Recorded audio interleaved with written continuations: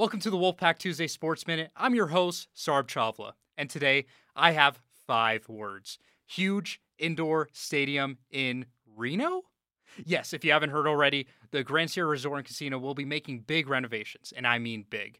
The $1 billion planned renovation includes a 10,000-seat arena that should be the new off-campus home to the Nevada Wolfpack basketball team by 2026.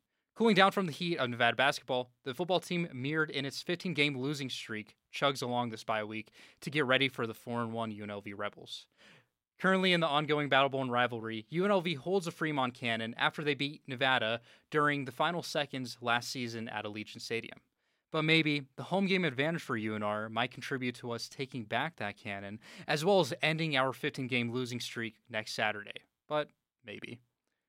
This was your Wolfpack Tuesday Sports Minute. I'm your host, Saurabh Chawla. Hope you have a great rest of your Tuesday, and go Pack.